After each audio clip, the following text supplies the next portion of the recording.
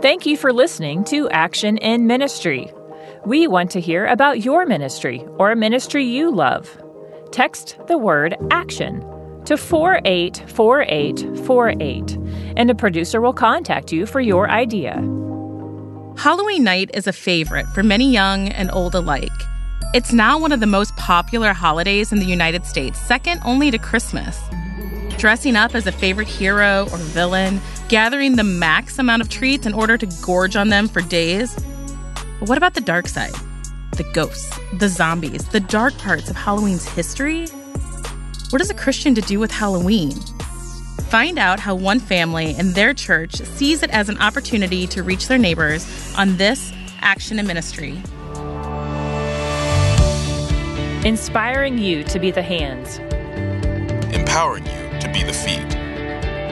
Strengthening you to be the heart of Christ for others. Action. Action. Action. In Ministry. Hi, I'm Rachel Legute, and this is Action in Ministry. Halloween is a touchy topic for many Christians, and there are many differing opinions on how the day should be handled. Today, we look at how one family and their congregation has chosen to do Halloween. Amy Ziegler lives in St. Louis. She's the wife to the Lutheran Hour speaker, Pastor Mike Ziegler, and mother to 4 amazing kids. We're glad you're here with us today, Amy. Thank you for having me. Well, Halloween can be tricky. Some Christians participate fully, get into all the decorations and costumes and everything, and some Christians ignore it completely or just pass the day over, and they act like some of these different Halloween activities don't even exist. Some have a fall festival or an alternative, and then there are a lot of people who kind of fall in between. I love Halloween, but also I get a little bit afraid of some of the scary displays that come up. I'm like, I'm not going to that house. But tell me about your view on Halloween. How do you feel about it? I'm already making our costumes for this year. Yes. Yeah. Oh, what are they? We are going to be the miraculous superheroes. Nice. And so, I'm going to be a ladybug. My son is going to be Cat Noir. Yes. And the others are going to be a variety of characters. And my husband, because he's bald, he fits every evil role perfectly. So he will be the hawk moth of the family. Built-in villain. Yeah, it's kind of nice. My kids are obsessed with Disney's Descendants right now, so they want to be characters from that. It's out of control. I don't know how I'm going to make these costumes. But, well, tell me a little bit about how your family's participation with Halloween and like building community and everything started for you. Yeah, so we had done the traditional trick-or-treating as we were young, both Michael and I. But then when I was in Nebraska going to college, it was interesting because they didn't go door to door because there's huge fields in between the doors. And so my roommate's family would collect at people's houses, and it would just be a hangout together, and then the grandma would give them a goodie bag at the end of the night. So that was my first vision of this is not a door-to-door activity. Yeah. And then later on when we went to the seminary, they had a huge community of kids that would start off in the middle of the seminary and then walk through the professors' houses, and all the professors would be there. It was great student-professor interaction with all the families. And then we would trail back to the student neighborhood, and all the students would be out there in their porches, and the kids would go from spot to spot. And our house was at the very bottom of the hill, the very last house that everybody would go to. And so after being there a couple of years, we thought, well, why don't we do hot cocoa and a bonfire and coffee for the adults? And everybody just kind of stayed and hung out, and kids gorged on candy, like you said before. And then the adults just talked and had a good time. And it was just a really good night for community. Yeah. And it was fun. Did you guys sit around and pick out the good candy from your kids' bags first? Every year, always. We've got to make sure they're safe. Yes. And that you have all the peanut butter cups. Yes, exactly. What is it about those? They are. So, I mean, you said that you and your husband grew up trick-or-treating and doing that kind of stuff. Would you say that your whole family are your kids into it too now? At differing levels. I am definitely probably the most excited about it every year, but no, it was definitely my son that came up with this year's costume theme. They like it. They'll all get into it with us. Yeah. It sounds to me like there's some intentionality about this being maybe something that your family does together. Yeah, most years we have a theme and go with that. So we've done Shrek, where Michael was Shrek and family. We dressed up our dog that year as well as Donkey. We've done a variety of different things from year to year. And usually, we do it as a collective unit, which is more challenging when you have a fourth grader and a senior in high school, but they all rise up. Let's talk a little bit about your community. I mean, you talked about living at the seminary, and it's kind of this it's a built-in community, right? You're next to the same people, and sometimes you're next to the same people for years. And so you have built-in community. You're already used to doing things together, and in some ways. And then you move to the neighborhood where you are, and you said 2,000 trick-or-treaters? Yeah, that was a surprise. They told us, hey, this is a busy street on Halloween. And nobody had yet quantified what busy meant. That looks like, and that was the first year somebody started clicking how many people were walking by each door. It was our first time doing that. We had gotten candy all month. Every time I went grocery shopping, I bought another bag. And in St. Louis, they have you tell a joke for every piece of candy. So we heard a lot of jokes and just gave out all the candy. But by the end of the night, we were exhausted. Right. And I just thought, well, how could we develop this in a different manner that would bring more people in to this community that we have as a family, and our church is across the street from where our house was at the time, and also where all these kids are. And I kept looking over and seeing nobody on the other side of the street, and just thinking, man, there's something's off here, where one side is full of people and then the other side is quiet and still, and it's a half street away. I mean, I can actually picture it in my head. One side of the street totally lit up, and then on the corner of the other street, it's dark, and here's your church sitting there. So that made you start thinking, right, about how... Yeah, definitely. We had someone ask us to use a bathroom, and we had been told at our house, our first year of being on Halloween there, and we had been told by the other neighbors it's not safe to let a lot of people into your house for using the bathroom. That it just with the number of people coming through, it was just a general agreement that we weren't letting people into homes to use bathrooms. And I just remember my own situations of getting all the kids dressed in their tights and their leggings and their all this clothing, and then getting outside, and then the toddler says, "But Mom, wait, I have to go." And you're in a desperate moment there. Yeah. And a lot of these families drive in from other neighborhoods because they know this one is safe and welcoming. And I just thought, man, to have a couple extra bathrooms open would be nice and provide safety not only for my home, but then for all the other people in the area. And it would also just be a good investment to say, hey, you're welcome here, and we want to bring you into our space.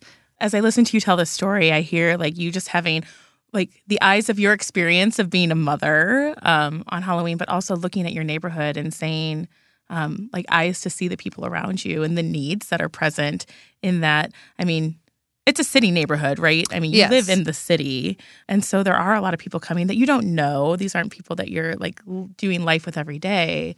But that didn't stop you from saying, I think there's something we can do here. How did your church respond when you said, hey, guys, I think maybe some porta potties are a good idea? They definitely felt like the porta potties would work because that allowed people onto the property, that allowed people to come and see and interact with us. But it wasn't bringing people into the building. We didn't have to have hall monitors to make sure nobody was messing with the hymnals or getting into the sanctuary and on a night that's known for tricking and pranks. So it was allowing a welcoming environment, but also keeping healthy boundaries for the property itself. Our church is very well lit in the evenings. They have lights up now that have been added since starting the Halloween hut. It kind of glows with an excitement now. We put up some tents. In addition to the porta potties, we also had a nurse who was from our church come, and I had a sign that said, if your ghost has a boo-boo, bring them here for Band-Aids. And, if your witches need stitches, we've got tape and all the things like that to help, repair costumes as needed. So we had those kind of things. We also had policemen there to help guide people across the street, and because it's at a fairly busy intersection, and just a lot of people are driving along their kids as they're walking down the street. So to kind of help crowd control and protect.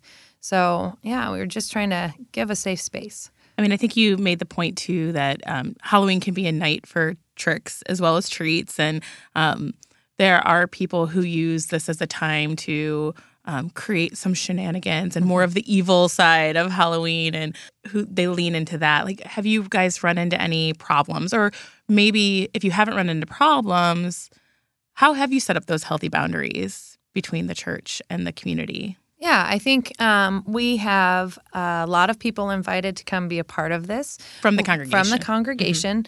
I would say about 50% dress up in costume, and I'd say about the other half actually wear their Epiphany volunteer shirts.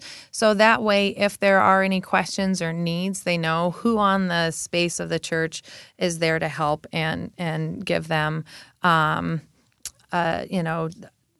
give them help and be a resource. We've had a woman lose a child before, and because we had notified the neighborhood in advance that we were going to be on the corner open and a safe place, that if there were any kids or cell phones or any challenges or questions people had, that would be the place to send them. And so a child was missing for a little while. It's terrifying. There's 2,500 people in costumes. In costumes, yeah. In a small space, a lot of extra activity, a lot of extra cars trolling around. And we were able to help. We have different friends in the neighborhood that we were to call and alert and say, hey, we're looking for Tinkerbell.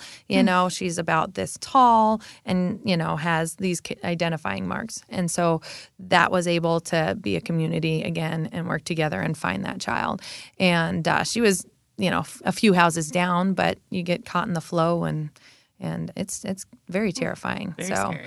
It sounds to me like your congregation's involvement in this Halloween project has really grown over the years. Maybe it started with these porta potties and a nurse on site and some Band-Aids. But like, what can somebody expect if they were to show up on your corner of South St. Louis? Yeah. So like you said, it has grown and changed over the years. We were starting, like the last 2 years, we've passed out bags of candy. And in the bag it says, Jesus loves you and so do we, with a little Epiphany signature on the end. And then just this year, another friend, Jared, said, hey, what about instead of candy, we do something else? And the idea was brought up that we're going to do glow sticks, to help keep the kids safe and visible at night. But then also our tagline is going to be, Jesus is the light of the world.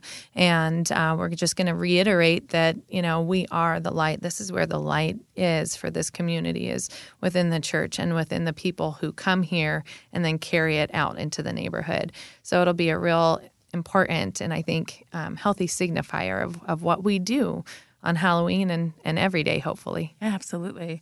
How has your community responded to what your church is doing? Yeah, they're super appreciative. It's been great because they have a place to help people, because I think a lot of people felt stuck. Like, oh, we want you to be able to come in here, but we need to protect you and the greater community. And so I think they really appreciate that. They themselves have started doing a lot of lawn parties, and it's just become a night to be together and connect with others. And it's really neat to see how they have grown and we have grown, and we support each other on both sides of the needs. Has doing this offered you or your congregation an opportunity to get to know the people in your community better? Oh, most definitely. Yeah. So we have a school that we've been investing in for the last couple of years. That's a public school about, it's 1 block away from our building. And a lot of the families go and read with students at Warner, the elementary school by us. Just this last year, I was handing out candy for a little bit, and one of the boys that I read with showed up. And I was like, "Oh, Ryan, you're here." And he didn't know who I was at first, and then he saw me and glanced at me again. He said, "Oh, what are you doing here?" And he was so surprised, like, this woman doesn't belong outside of the school reading to me. And here she's dressed up in green, actually, And then I got to meet his dad, and I got to meet his brothers, and I got to see a more full picture of who he was within his life setting. And then I got to carry that back to the school on our reading days, and it just made a better connection. And now he knows that I am associated with that church, where it was just on a conversation at first when we first met. "Oh, I'm from Epiphany and I'm here to read with you." Now he knows where Epiphany is, and now he knows, hey, Epiphany's come into my life in other spaces too. Yeah. I love what you said about your church putting that message out there that Jesus is the light of the world. You guys are really shining light into an evening, into a night, into a holiday that can have some dark corners and dark spaces. How have you seen or experienced Jesus' light shine through this holiday? Oh, I think it's another one of his days. Yeah. And so it's naturally there. But I think that when we can get hyper-focused on the dark and hard things around us, just to continually remember that his light's greater and it's stronger and it will overcome the fears or the negative or the evil because that's real too. Yeah. But he's bigger, stronger, and more brilliant. How would you encourage other followers of Jesus to approach this day with intentionality? Yeah. If dressing up feels like too much of a commitment into the other camp, of crossing over a line of Halloween, I just say have people over and have conversations and just be an open house, a community that's welcoming. And that can look in so many different ways and so many different things. I mean, get out a pail of apples and water and allow kids to do that. It doesn't have to be focused on the negative, but find your way to bring a true and, connective event together. Practice hospitality. Yeah, right. Exactly. Well, Amy, thanks so much for joining us and sharing about the things that you and your church do on Halloween. And I just want to wish you a very happy evening with your community and a very happy Halloween. Well, thanks for having me. Happy Halloween. Some may see Halloween as a celebration of death and destruction and the things that the devil desires. But Christ's power overcomes this darkness and calls for celebration. Hebrews 2 verses 14 through 15 reminds us that Jesus has rendered Satan powerless. Through his death on the cross that sets men free of the fear of death and the prison of sin, Jesus has conquered death. What Satan meant for evil, God meant for good. That's good news, and that's good news for all of our neighbors to hear. How will you be a light to your community? Thanks for listening to Action in Ministry. I'm Rachel Legute. Thank you for listening to Action in Ministry. We want to hear about your ministry or a ministry you love. Text the word ACTION to 484848, and a producer will contact you for your idea.